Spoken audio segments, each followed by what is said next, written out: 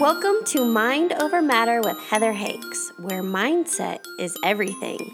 I share stories of insight, personal experience, ways in which I and others have overcome obstacles, and the importance of perseverance. Welcome to my podcast. Thank you so much for tuning in. I am thrilled to have you here on my podcast, tuning in weekly as I share 2 episodes with you. My goal through this podcast is to inspire and empower as well as motivate you to move forward in life. I also provide one-on-one coaching, so if that's something you're interested in, listen all the way to the end for ways to connect with me. Welcome to episode number 173.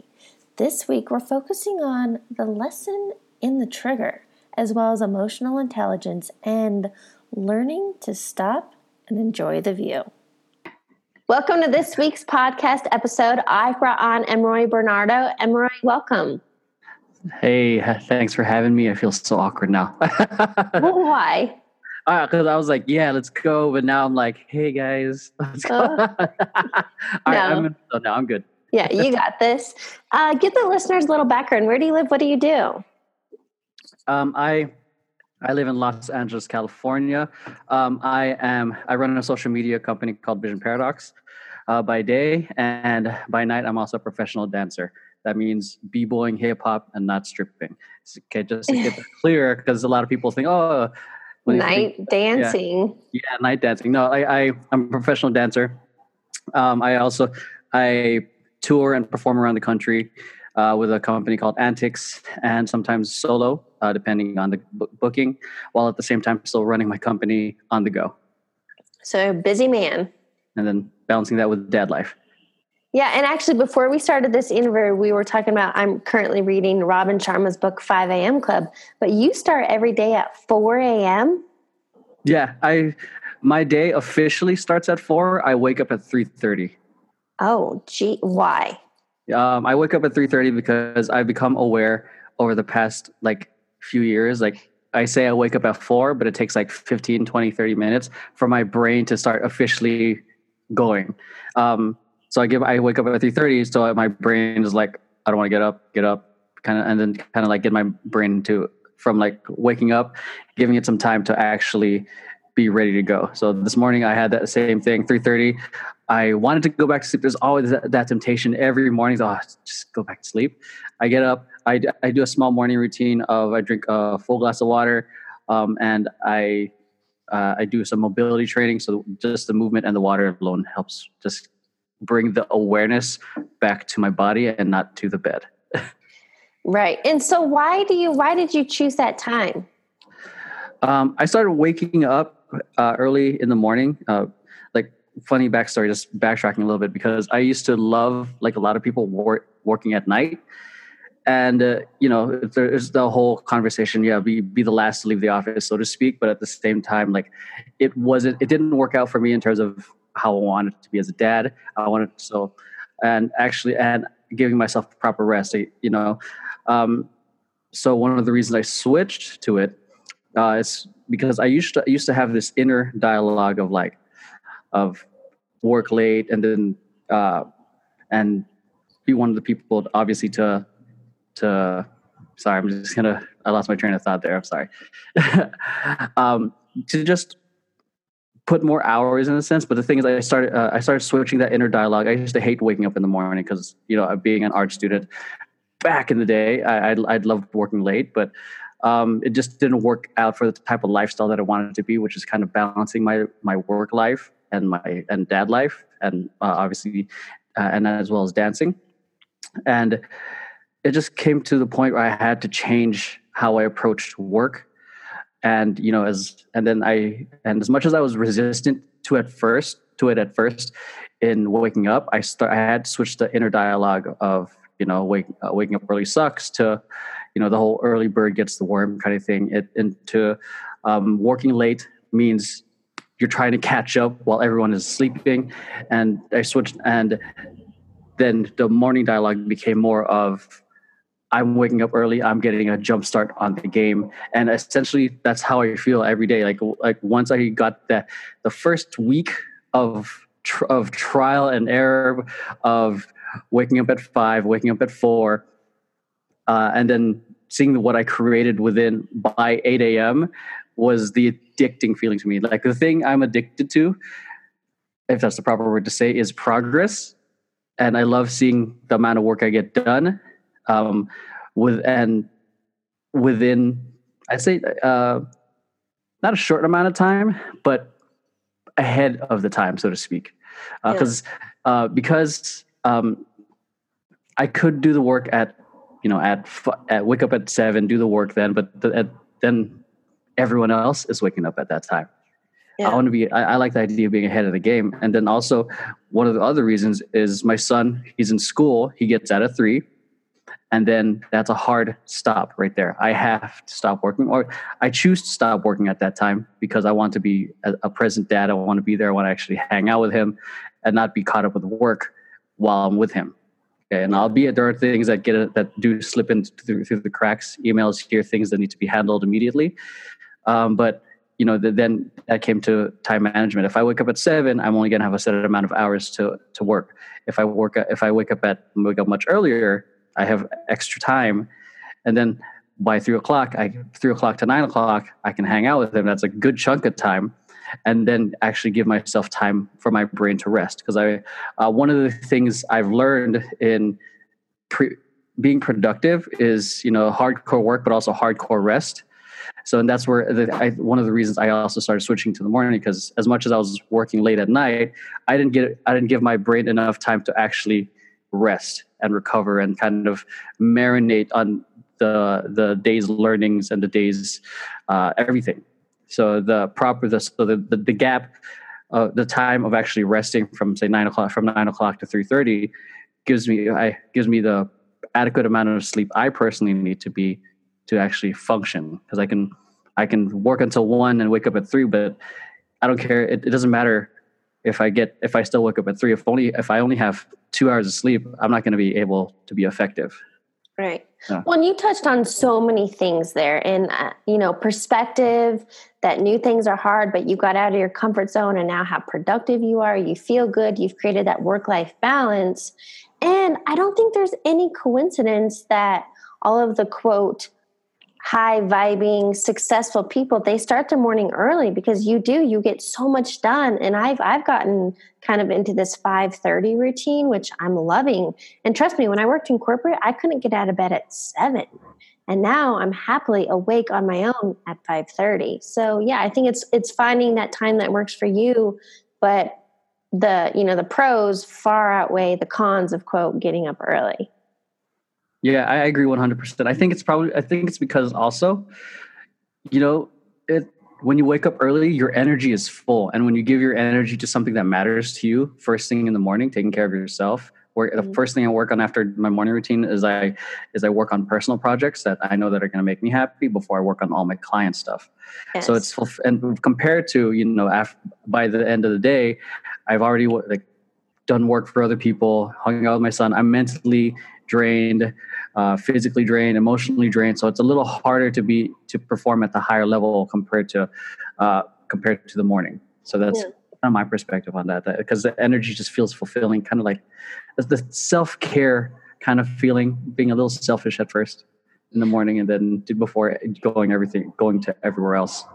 Yeah. And on that note, I definitely want to put out, because I found this to be common along women, that they think self-care is selfish. It is not selfish. It's necessary. Mm-hmm. Because if you don't fill up your own cup, you are not available to help others. 100%. Like I'm like that with my son's mom. We're not together. And one of the things I always kept in mind was like, she needs her time. She needs mommy time. So I always, I'm not going to say always, because that would make it seem like I'm consistent with it. But I aim to give her days where it's just her, to just lounge, to just do whatever she needs to do, because I feel like the me time is so important, to self-care, and it's still difficult for her because she feels like there's so much on her plate. If she does nothing, I think it's us. I feel to experience this as well. It's like the idea of doing nothing means not being productive or not contributing, and I think it's such a toxic kind of inner dialogue and then switching it. And for me, it's so, I think the pressure from other people is that you got to keep going even though you're tired. When in reality, it's like, if you allow yourself to take that rest, it might be one step backwards, but that would be, with that, it's going to propel you to 3, 4, 5 steps backwards, because you have renewed energy and renewed focus. So. Well, and what I would love to touch on is something you shared with me previously, this whole importance of finding balance and being present, and how, being a dad is your number one priority. But I loved the story you shared when you two went for a hike. So can you take us back there? Yeah. Me and my son, we go hiking. I'm not going to say a lot, but like at least once a month, because I view it as a actual like journey together. Like we like, if he falls in the water or if he falls on the dirt, I help him get up. It's kind of like a metaphor in life as we're walking through the journey. Wow. So, and then like every time he's walking, like he's fallen so many times, and it's like, I tell him get up. It's part, like we fall sometime. Like he's cried and somebody's like, so. Yeah, there are moments where he does cry on the hike because the falls actually hurt, but I hug him, comfort him, and say, it's okay. We fall sometimes, if you get up and keep going, and I'm always going to be here to help you out. Sometimes I pick him up, sometimes, and then I see it as a metaphor as life. He's young. I don't know how he's going to see it, but hopefully down the line, he sees the value of these hikes. Maybe through this podcast, I'll get it. But the thing with me is, like, me being someone who wants to create progress and always get things done, like the speed of how we do these hikes can be a little bit fast. And one of the hikes we were doing, it was about a 3.5 to 4 mile hike, G6. And then during that hike, and it was a hot day. And then during this hike, he decides to sit down right where the stream is. And I'm like, and then I see other people passing by. I'm like, families just walking by, like 5-10 families passing by. We were chilling for about 40 minutes. And I'm like, Jordan, let's go. Let's finish the hike. But then I just see him sitting there and just looking around the scenery and just kind of taking it in, enjoying it. And then that's where I realized, like, damn, like, this rest is part of the journey. Just because we're not there yet doesn't mean, we're quote unquote failing this process. I don't know. That's how it kind of felt to me. Like, if we're not going, we're not completing the hike. Yeah. The whole point of the hike is to enjoy nature, to enjoy the process of the hike, because the whole hike itself is much longer than actually getting to the destination. Because most of the water hikes we go to have waterfalls. We enjoy it for like 5 to 10 minutes, and then we walk back.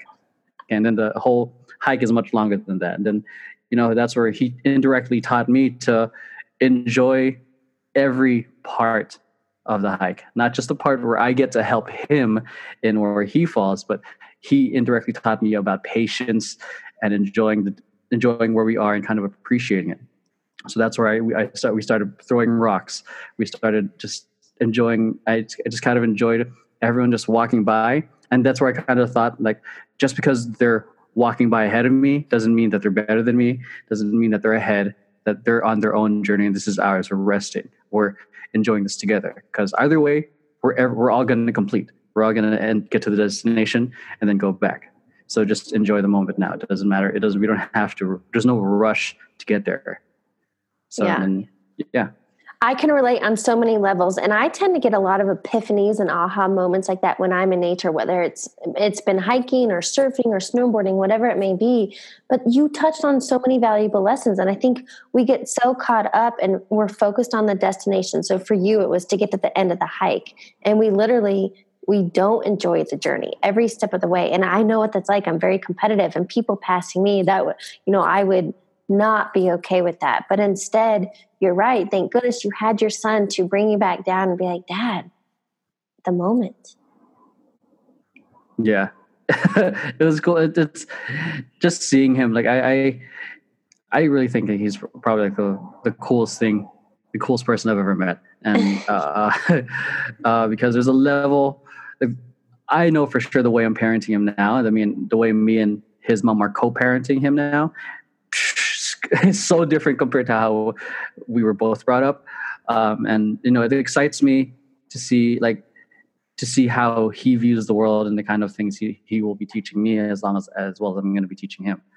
And that because there's a whole saying of, there's a whole bunch of things that kept coming to mind, like the whole idea of the beginner's cup, having childlike curiosity, the Bible saying being childlike and all that, being like childlike wonder. So it's like, that's why like him seeing the world kind of comes up for me, like the kind of things I tend to overlook or underappreciate.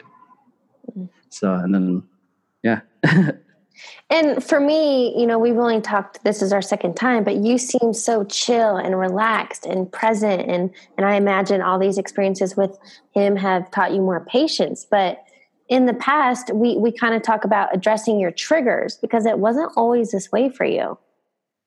Yeah, exactly. Like it took me, and I still feel like it's an ongoing process of finding balance of, what do you call it, working, like following my passion, and then balancing family life. And I think one of the things that have always been the hugest challenge for me was or can be my anger, because I didn't exactly have the proper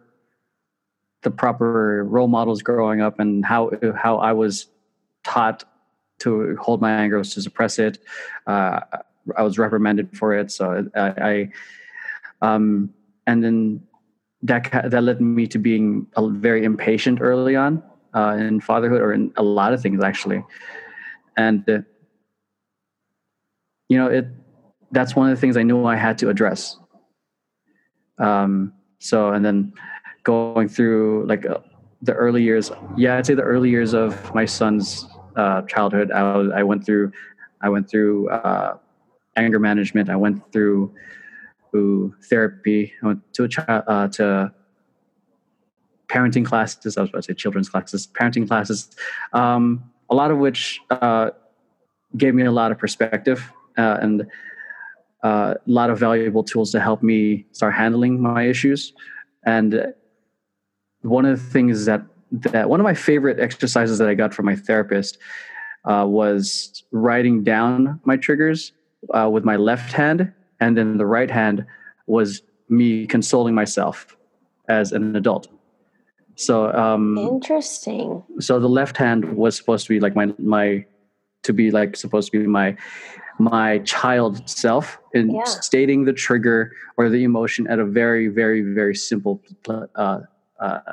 sentence. I feel hurt. I feel scared. And then the adult version on the right column, like, it's okay to feel scared. So sometimes we have to deal with difficult situations, so on and so forth. So it became more of a very, very powerful coping tool. I think I used it like earlier this year when I was going through some tough personal issues, and then it's still as simple as it is. It like tears me up, because it's like the whole point of it is to activate two different parts of your brain. And then and through that's where I realized, like, whatever triggers you is always where the lesson is. Mm-hmm. And I wish that I was more aware of that, or put that into more practice when I was like sooner, like way before I became a dad, because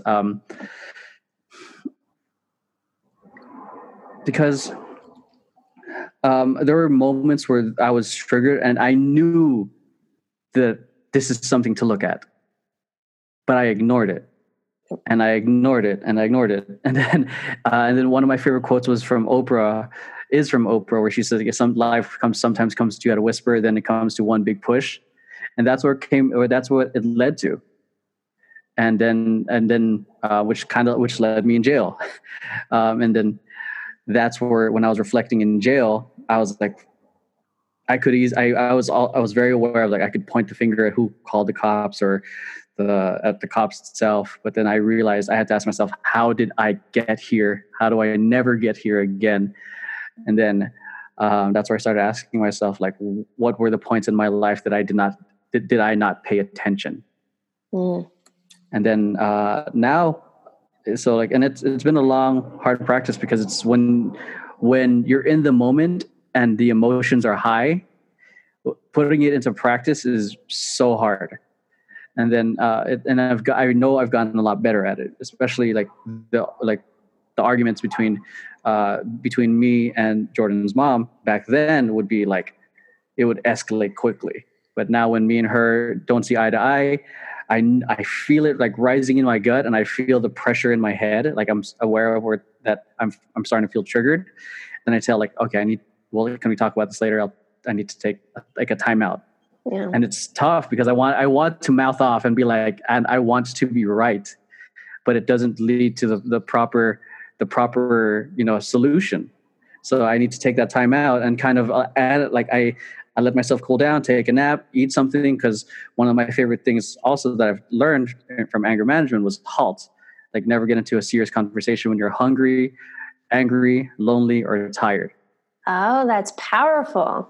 So and then I when I during that time out, I kind of check in. Am I hungry? All right, eat something. Am I angry? Obviously, I'm angry. Am I lonely? No. Am I tired? Maybe I need to take a nap.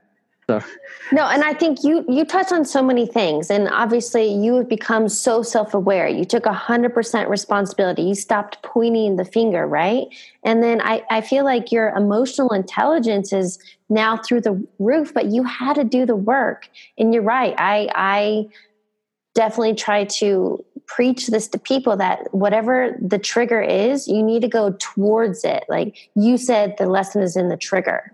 And so many people resist it, run away from it, don't want to deal with it. But that's where the growth is. Yeah, and it's a very cliche and popular saying is like growth is at the end of your comfort zone. That trigger is the end of the comfort zone, and you have to run towards it because we can't go out of our comfort zone when it's convenient. Life's going to throw us, a lot of curveballs. We like when life gives us the surprises, but when life throws us curveballs, we call those problems. So those surprises we call problems, and then we have to address it. And then recently, like last week, like just open transparency, like my business is going through a rough patch right now, and I honestly felt super triggered and bummed and down. But I knew that if I was gonna get through this, I have to take it head on. But I can't take it head on at that moment. I was feeling down. I was feeling sad. I felt, in the essence is sad. So I took a lot of naps. I took a day off to allow myself to kind of process the emotions, and then let go and focus on what needs to be done next. Because it's so easy. I think it's important to process the emotions, but never to live there. I think some people end up living too long in a certain emotion or a certain state of mind that they make that their reality instead of a temporary place. For sure. And that's powerful to feel the feelings. Like don't suppress them. Don't ignore them. Feel the feelings. Then you got to let them go. Yeah. So now developed a strategy or a plan of attack, so to speak, and things are looking up now. See, but the point is you having the emotional intelligence that you have and the self-awareness and knowing that rather than some people would think, oh, I got to take action and grind and hustle and whatever. No, you had to step back, get into alignment, let things flow. And now that's awesome. Yeah. Like I honestly felt that immediately in the midst of feeling that sadness or feeling disappointed. I wanted the inner dialogue was like, we gotta handle this now. It's fight or flight mode. Handle it. And I'm like, but I also knew this is what I did before. Excuse me. But this is what I did before, and it was exhausting. And I felt like, let's do the opposite this time. And then kind of took care of myself mentally, and I still did the grinding and the work, but it wasn't from a space of desperation. It was more of a place of, I don't know, empowered possibility. Because my wordings, how I approach things, is the intent is different coming from a desperate place compared to like where I felt rested, felt focused. focused in creating results, and instead of being desperate for results, the wording, the execution was much different. Would you say that you surrendered? Yeah, I would say that.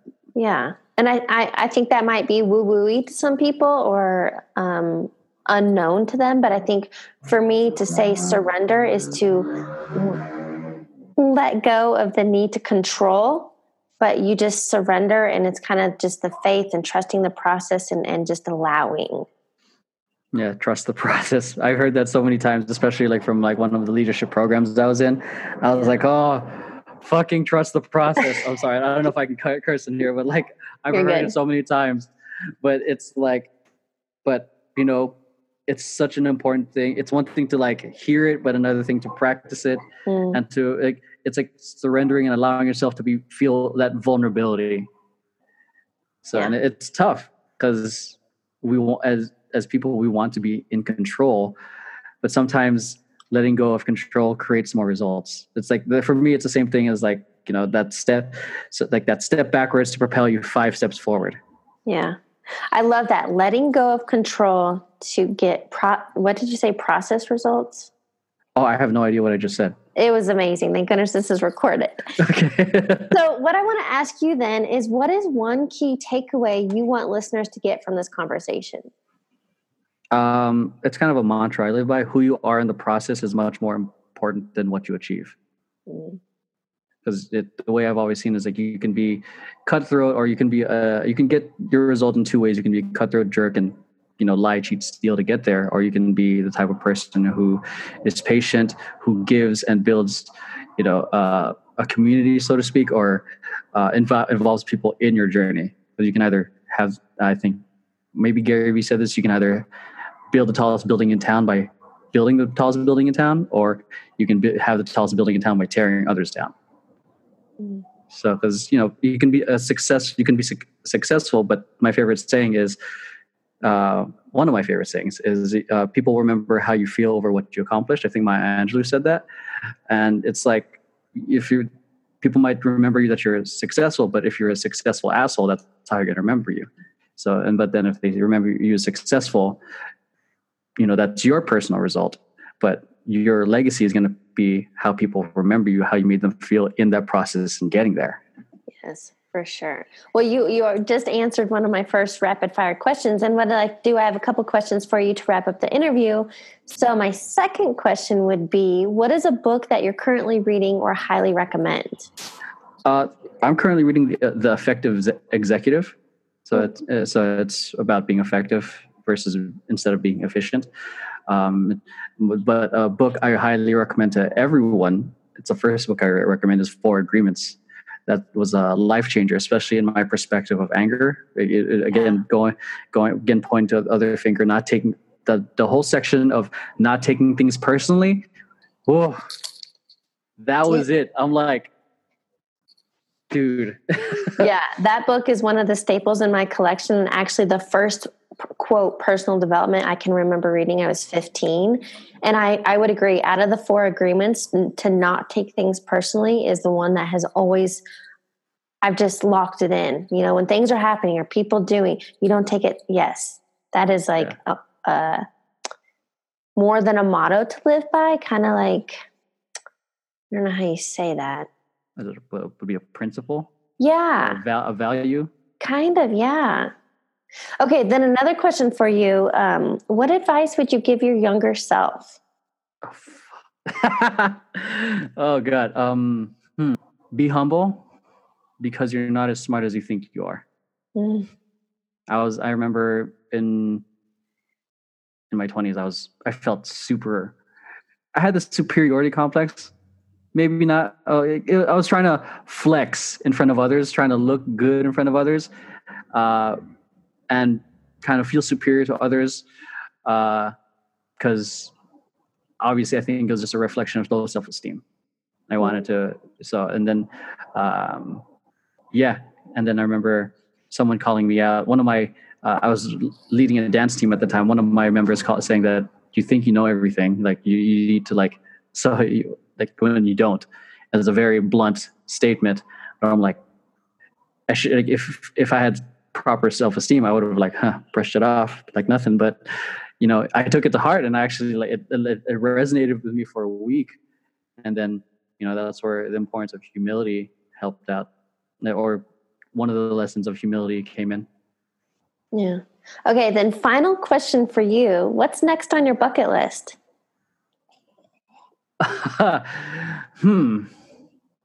Skydiving. I haven't It's done it. I know it's something I've honestly wanted to do for a long time. I have a fear of heights, and hence I want to do it. Good for you. I won't scare you, but I was so stoked to do it. And I remember in the plane, I did it in San Diego actually, but I did it looking out in the plane. I was like, oh shit, that's far. And then we weren't even halfway up. I was like, what do you mean we're not? I talked so much shit on the ground. Like, I want to go out backwards and make sure I get my money's worth. And then I was such a chicken shit once we got up there, and thank heavens you're tandem. Cause I don't know if I would have, but it's awesome. That's intense. Yeah. Like I felt like I that's how I feel like. And I was like, oh, it shouldn't be too bad. But once you're up there, it's like, yeah, like I actually looked up one of these packages from a skydiving company, like 1 day workshop. So you can actually do the skydiving on your own. Yeah. You can get certified. Go tandem first, maybe. Yeah. So I thought that's just like, Well, good luck to you. And I acknowledge you for busting outside of your comfort zone. Thank you. I appreciate you for having me here. Thank you again for joining me. Thanks for tuning into this week's episode. To connect with me further, you can find me on Facebook, Heather Hakes. I am also on Instagram as heather.hakes. And I even have a YouTube channel. Guess what? Heather Hakes. I'll catch you on the next episode.